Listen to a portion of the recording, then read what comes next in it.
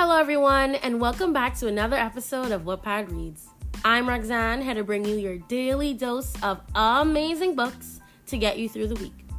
And this week, we're going to be reviewing the book Howls and Hexes. It's by the author Ibassa, spelled I-B-A-S-S-A. I'm sorry if I pronounced it wrong. And it has 998 reads, wow, 290 votes, and 10 parts. And let me tell you, those reads don't do this book justice. But let me save that for the review part of this. Let me read the summary. Amara and her family leave Louisiana after a massacre killed her father. Her pack, the Onigi, has been hunted by the White Claw since their forced arrival in the 1700s. The Onigi, a small pack from West Africa, is the only one in the world that harnesses the power of witchcraft. Now in the small town of Mohegan, Amara and her family seek refuge in hopes of escaping their persecution. Hurit, the alpha of the Apisi, grapples with a new drug outbreak within his pack. The drug, ice, is a hallucinogen that makes users unable to control when they shift. He must now find a way to control the outbreak before the damages are beyond repair. However, when Amara opens a bakery across the street from Hurit's office, she slowly falls for the charming alpha. It is easy to see that their affection expands past trivial love at first sight. But with all that is at stake, is following her heart worth the risk? And that was the summary. And I'm just going to read a bit of the hashtags here. Alpha, baking, black girl, black people, BWWM, which is black woman, white man, diversity, fantasy, featured, historical fiction, interracial, love, magic, mate, native American, nature, omega, romance. So it's a werewolf / fiction / that's the genre of the book, or a romance fiction. Werewolf romance fiction. I'm just gonna call it that. I'm sorry, it's not what the author has it as, but that is the summary. So now I'm going to read chapter 1, and I cannot wait to get into this book with you guys.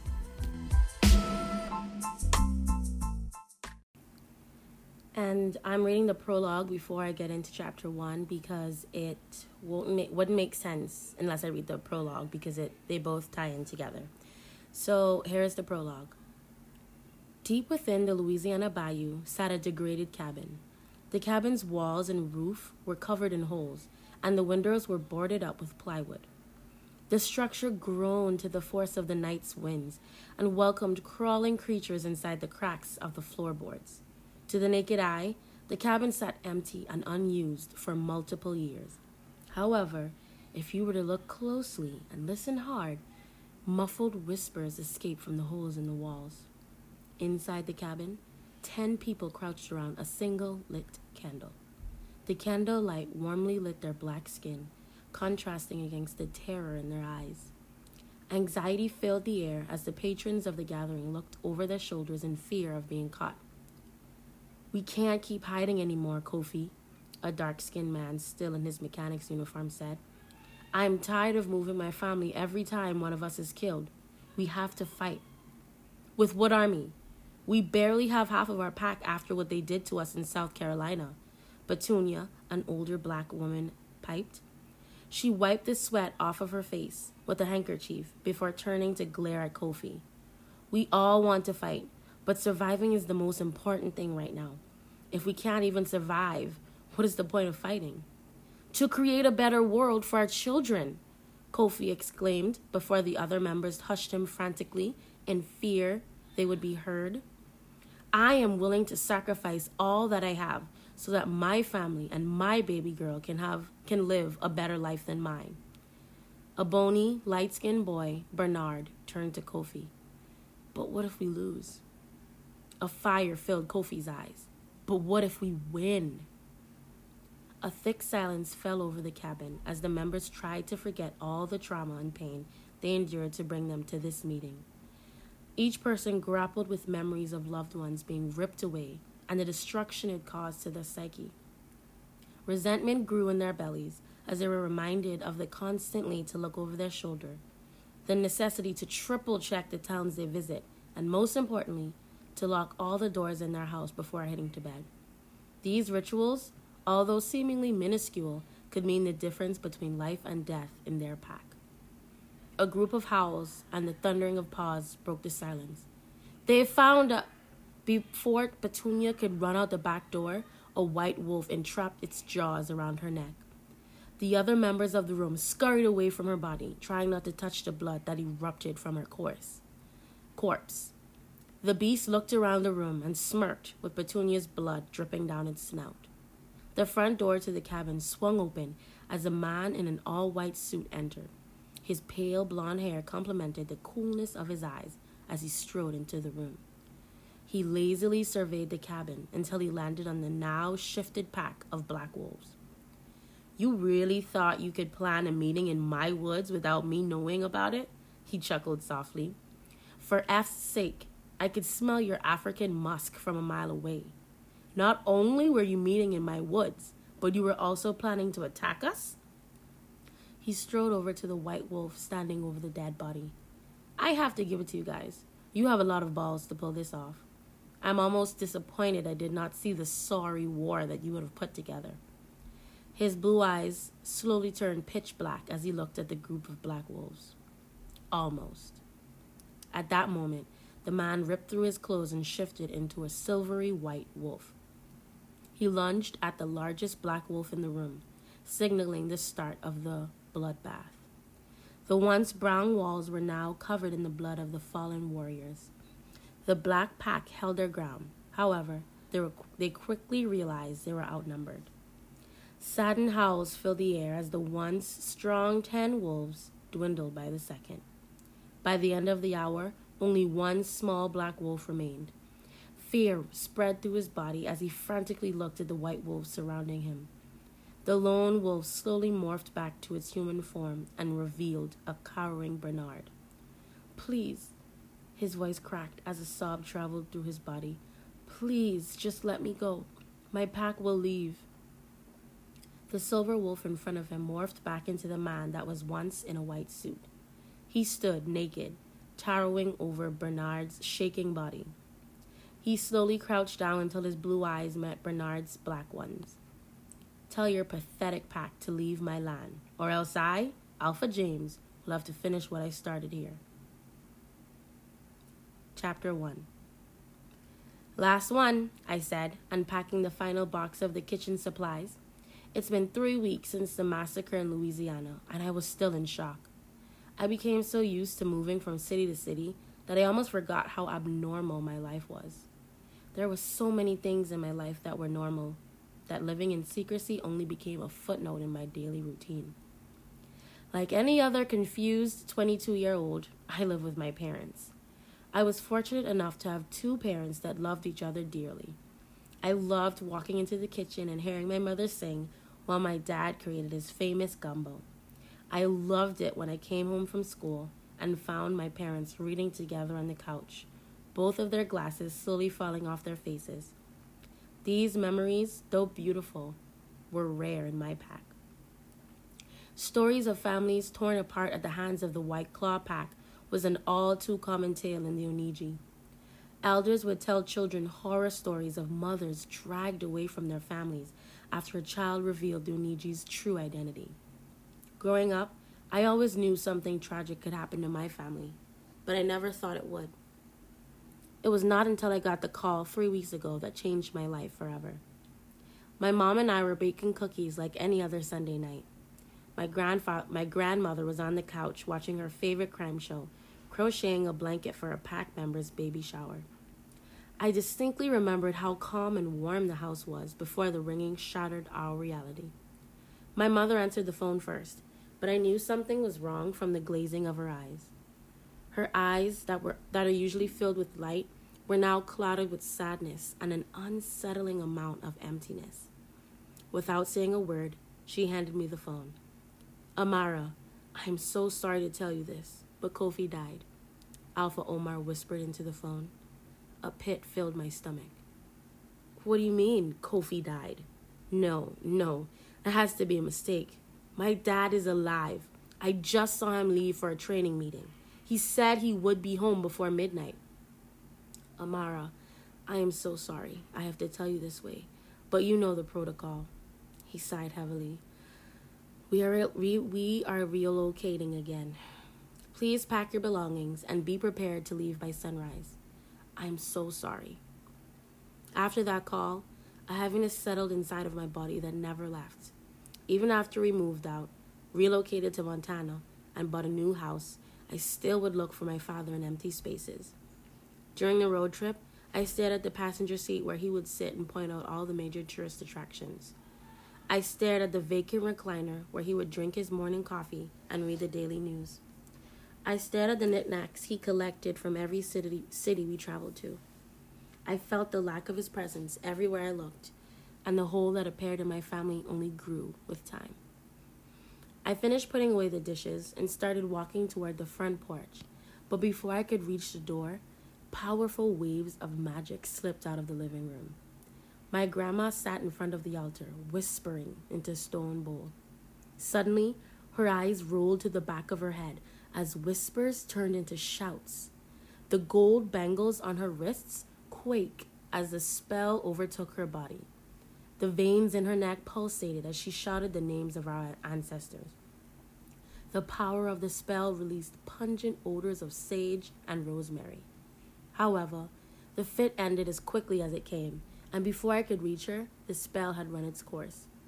Her slightly disheveled fro and ruffled dress were the only evidence of what had occurred. She slowly turned her head and whispered, I got it. I think I perfected the spell. A slow grin crept its way up her cheeks as she walked towards me. What is it? I asked skeptically, looking into the contents of the bowl. It wouldn't be the first time she tricked me into eating something disgusting. The last time I didn't ask, I drank bear blood and frog semen. It's a potion that's going to keep us safe. For the first time in weeks, a glimmer of hope shone in her eyes. At that moment, I knew I couldn't resist whatever vile concoction she made. I plugged my nose and swallowed the purple liquid. A shiver ran down my spine as the elixir entered my system. My grandmother and I stared at each other for a few moments, waiting for something to happen. What am I supposed to feel? I asked. I don't know. This is my first time doing this potion. Do you feel anything different? I felt around my stomach and looked inside of my jeans. No, I'm still a black woman. She smacked me with a wooden spoon. Stop fooling around. You don't feel anything different? Nope, nothing at all. Her face dropped, and she snatched the bowl from my hand. She walked back over to the altar, grumbling the entire way. I laughed to myself when I heard her curse at a few ancestors for not giving her the right spell. As much as I loved to watch my grandmother cast enchantments, I needed to go to the bakery. I grabbed my purse and ran out of the house. However, before I could open the car door, I was distracted by the sharp snipping of garden shears. The source of the sound came from no other than my mother. She was crouching in front of the house, aggressively planting hyssopus flowers. Her usually flowing dark curls were pulled into a tight low bun at the nape of her neck. The dirt on her baby blue overalls and the stray purple petals in her hair revealed that she's been outside for multiple hours already. Are you trying to plant the flowers or kill them? I teased. She moved her head slightly, but didn't make eye contact. Instead, the clipping noises increased. We need more protection, and these hair hyssopus are going to give us that, she grunted. Her actions spoke louder than words, and I didn't press further. She's been this way since we received the news about my father. A deep-seated hatred replaced her former cheery attitude. I tried many ways to find things to make her happy, but even with all my efforts, I couldn't remove the heartbreak of losing a mate. I smiled sadly before leaving for town. Our new house sat on the outskirts of town. Our closest neighbors were wild deer and foxes that lived in the nearby forests. The drive to my bakery was peaceful and filled with views of nature. It was the beginning of summer, and the trees were in full blossom. I lowered the windows of the car to smell the sweet scent of dewed grass and pine as I passed by rows of farmland. The town itself was small, with only a few people walking between shops. There was only one grocery store that was owned by an older couple, and the rest of the businesses were small mom-and-pop shops. All the buildings looked like they've seen better days, with a few of the brick walls fading in color. My bakery was in the middle of town, in between the only bookshop and a small clothing boutique. It was small, but it was my own. I was finally able to afford my first shop after working double shifts and the help of my dad's savings. I knew using the money to buy a bakery was what he would have wanted. We would sit for hours imagining the grand opening of my bakery in France with the whole world watching. He used to say that my beignets could create world peace. I never believed him. I pulled into the parking spot in front of my shop and headed towards the doors. However, a sign caught my attention out of the corner of my eye. Sale. I pivoted on my heel and made a beeline to the bookstore next door. There are only two things in life I can't resist: a great blueberry cobbler and a sale. I walked inside and took in my surroundings. The room was filled with mahogany furniture and vibrant green plants. The sweet smell of freshly printed books were paired with the aroma of burning incense. At the front desk sat a small, older man. His long gray hair was elegantly twisted into a long braid down his back. His high cheekbones highlighted the wrinkles that danced gracefully across his face. He looked up from the worn book he was reading when he noticed he had a customer. "Welcome to Barnett's bookstore." He widened his eyes slightly. "Oh, you are the young girl that moved into Tim's old shop." I smiled and nodded. "Yes, I'm sorry I didn't introduce myself sooner. My family and I just moved here, so we've been busy unpacking and getting ourselves situated. My name is Amara Freeman." He shook my hand. "Pleased to make your acquaintance, Miss Freeman. I'm Louis Burnett. It's not every day we get new neighbors in Mohegan. You know this town is quite small." A mischievous glimmer shone in his eyes. I laughed awkwardly, not enjoying the sudden shift in energy. "Well, my family wanted to start fresh, and what better way than to go to a town where no one knows you?" I grabbed the closest book next to me, trying to find a way to escape the conversation. "How much is this book?" "Oh, this one?" He grabbed the book off the table and flipped to the inside cover. "I'll give it to you on the house. It's a great book for newcomers." "Oh? What is it about?" "It tells the oranges of the town." He shifted in his seat, barely containing his excitement to tell the story. A small group of Native American miners moved to Montana and founded Mohegan during the late 1800s. They named it Mohegan after the wolves that lived in the forest. However, no one ever saw these creatures during the day. Depending on who you ask, some people believe that the animals would shift into humans during the day and live out the night as wolves. I swallowed nervously, feeling the air thicken. "Well, that is just ridiculous. People can't change into animals." He smiled, placing the book into a bag. "There is a lot of ridiculous and unimaginable things that people believe in. Jesus walking on water and a man on the moon. Would people turning into wolves be something so extraordinary?" All right, jumping right into the review portion of it. Before I begin, I would just like to reiterate again, like I've done in several other episodes. My first language is English, but I am from the Caribbean, so I have a dialect and an accent, and I try my best to speak in English or proper English while I read the first chapter to you guys. And sometimes I stumble because I would say a word differently than, people who speak fluent English would say it. So forgive me and bear with me sometimes because, my dialect's a bit different and I might sound different and I might switch up my dialect sometimes when I'm reading. And, sometimes I may sound like this and whatever, and then sometimes I may just switch and speak in English. But, I'm just asking for leniency with that. All right, so getting into the review portion of it, the prologue definitely caught my attention. And that's how you get readers to continue. I love the imagery here. Let me just read that. Read the beginning of chapter 1. not beginning of chapter 1, the beginning of the prologue. That was what really drug me in. The first sentence says, deep within the Louisiana bayou sat a degraded cabin. And that alone, literally, the first story in a book can definitely make or break a reader's attention or their curiosity in a book. So that right there caught my attention, and it kept it, and it really urged me to read on. So kudos to the author. And just a little input here. The author said the candlelight warmly lit their black skin. So are the characters' skin actually black, like the color of someone's shoes, black? Or are you making the inference that they are black people? Because I know we are called black people, but we are brown skinned, you know. We all refer to ourselves as black people, but we aren't actually black. We aren't actually the color black. We're brown skinned people. So, no one's actually black. So, just be mindful of that. But I understood what the author was saying when she said his black skin.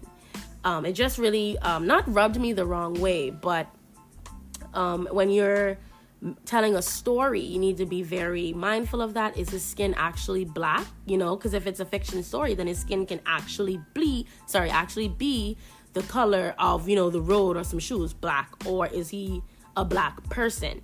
Then okay, his skin is brown. So that was just, my little input there to be mindful of.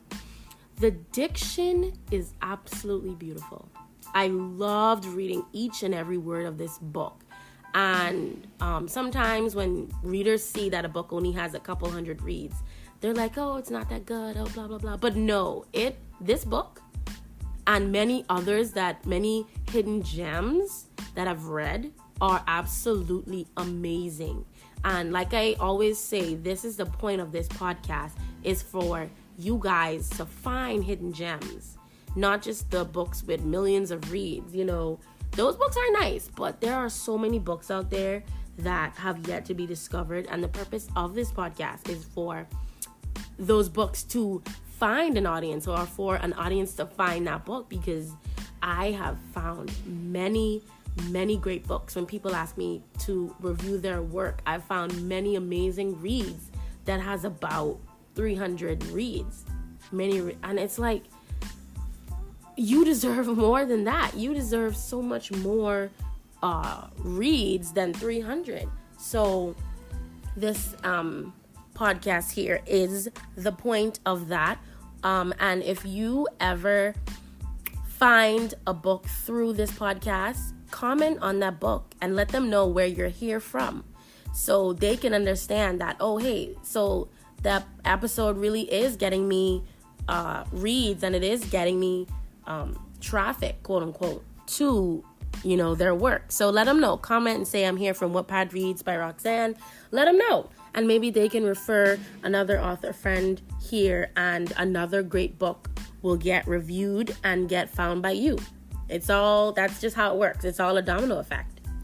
All right. So I love that she's a business owner. I love when women own their own businesses and they're doing the thing and they don't rely on a man. Not that it's wrong. I just really love and appreciate when a woman especially gets her own. I love that. I love the mystery in chapter 2 when Brenda tried to take away the Oniji blood from her baby. And listen to me. Guys, please go and read this book. And when you get to chapter 2, message me and we could talk about it, because that whole scene when she was describing the baby and what it came out looking like, because she tried to take away the Oniji blood from her unborn baby because she didn't want the White Claw to smell it out. Oh my gosh, guys. That scene alone I was intrigued. Please go and read the book. It only has 9 chapters right now. It's an ongoing book. And let me tell you, I will be reading every inch of it. So I cannot wait until the author uploads a new chapter. Please go and check that out. I sense centuries of pain and heartache shared by the tribe. I love how the author she incorporates it in the book. She doesn't just say, oh, they were hurt many years by this one tribe. No, she tells a story. She tells about how mothers would tell their children of these fables and these tales of what happened. She doesn't just simply put it out there. She tells me through showing other characters' emotions, and I would come up with that conclusion on my own. And I love how the author does that. And I just love it. It's not necessarily a racial book. I just love the contrasts of the characters and of the packs. I love the contrast of it. And I automatically loved Bly. Her character seems amazing already. Like I said, guys, if you have not gotten past chapter 1, speed it up, because there's some interesting, juicy stuff going to happen after you finish chapter 1. I read all the chapters in a day. And listen, I don't want to give away too much. All I'm saying is go ahead and read it. The only thing I would say needed a bit improvement is the chapters. I want them longer. The chapters, they were nice length. They were a good length. But I would not be mad if they were a little bit longer. Just because I honestly and truly enjoyed reading every inch of this story so far. I'm excited to see where the relationship between Hewitt and Amara goes. And Bly, she's very interesting to me. I am excited to see where all of this goes. And I love the cliffhanger at the end. I won't say anything about it. I want you guys to go out and read that book. You are not going to regret it. You're going to enjoy it. And if I have to rate this book, I would definitely give it a 10 out of 10. Hands down, 10 out of 10. Go ahead and read it. Howls and Hexes on Wattpad by Ibassa, Ibassa. If you haven't already, it is a great book, a great story. And while you're there, tell her who sent you. Roxanne from Wattpad Reads.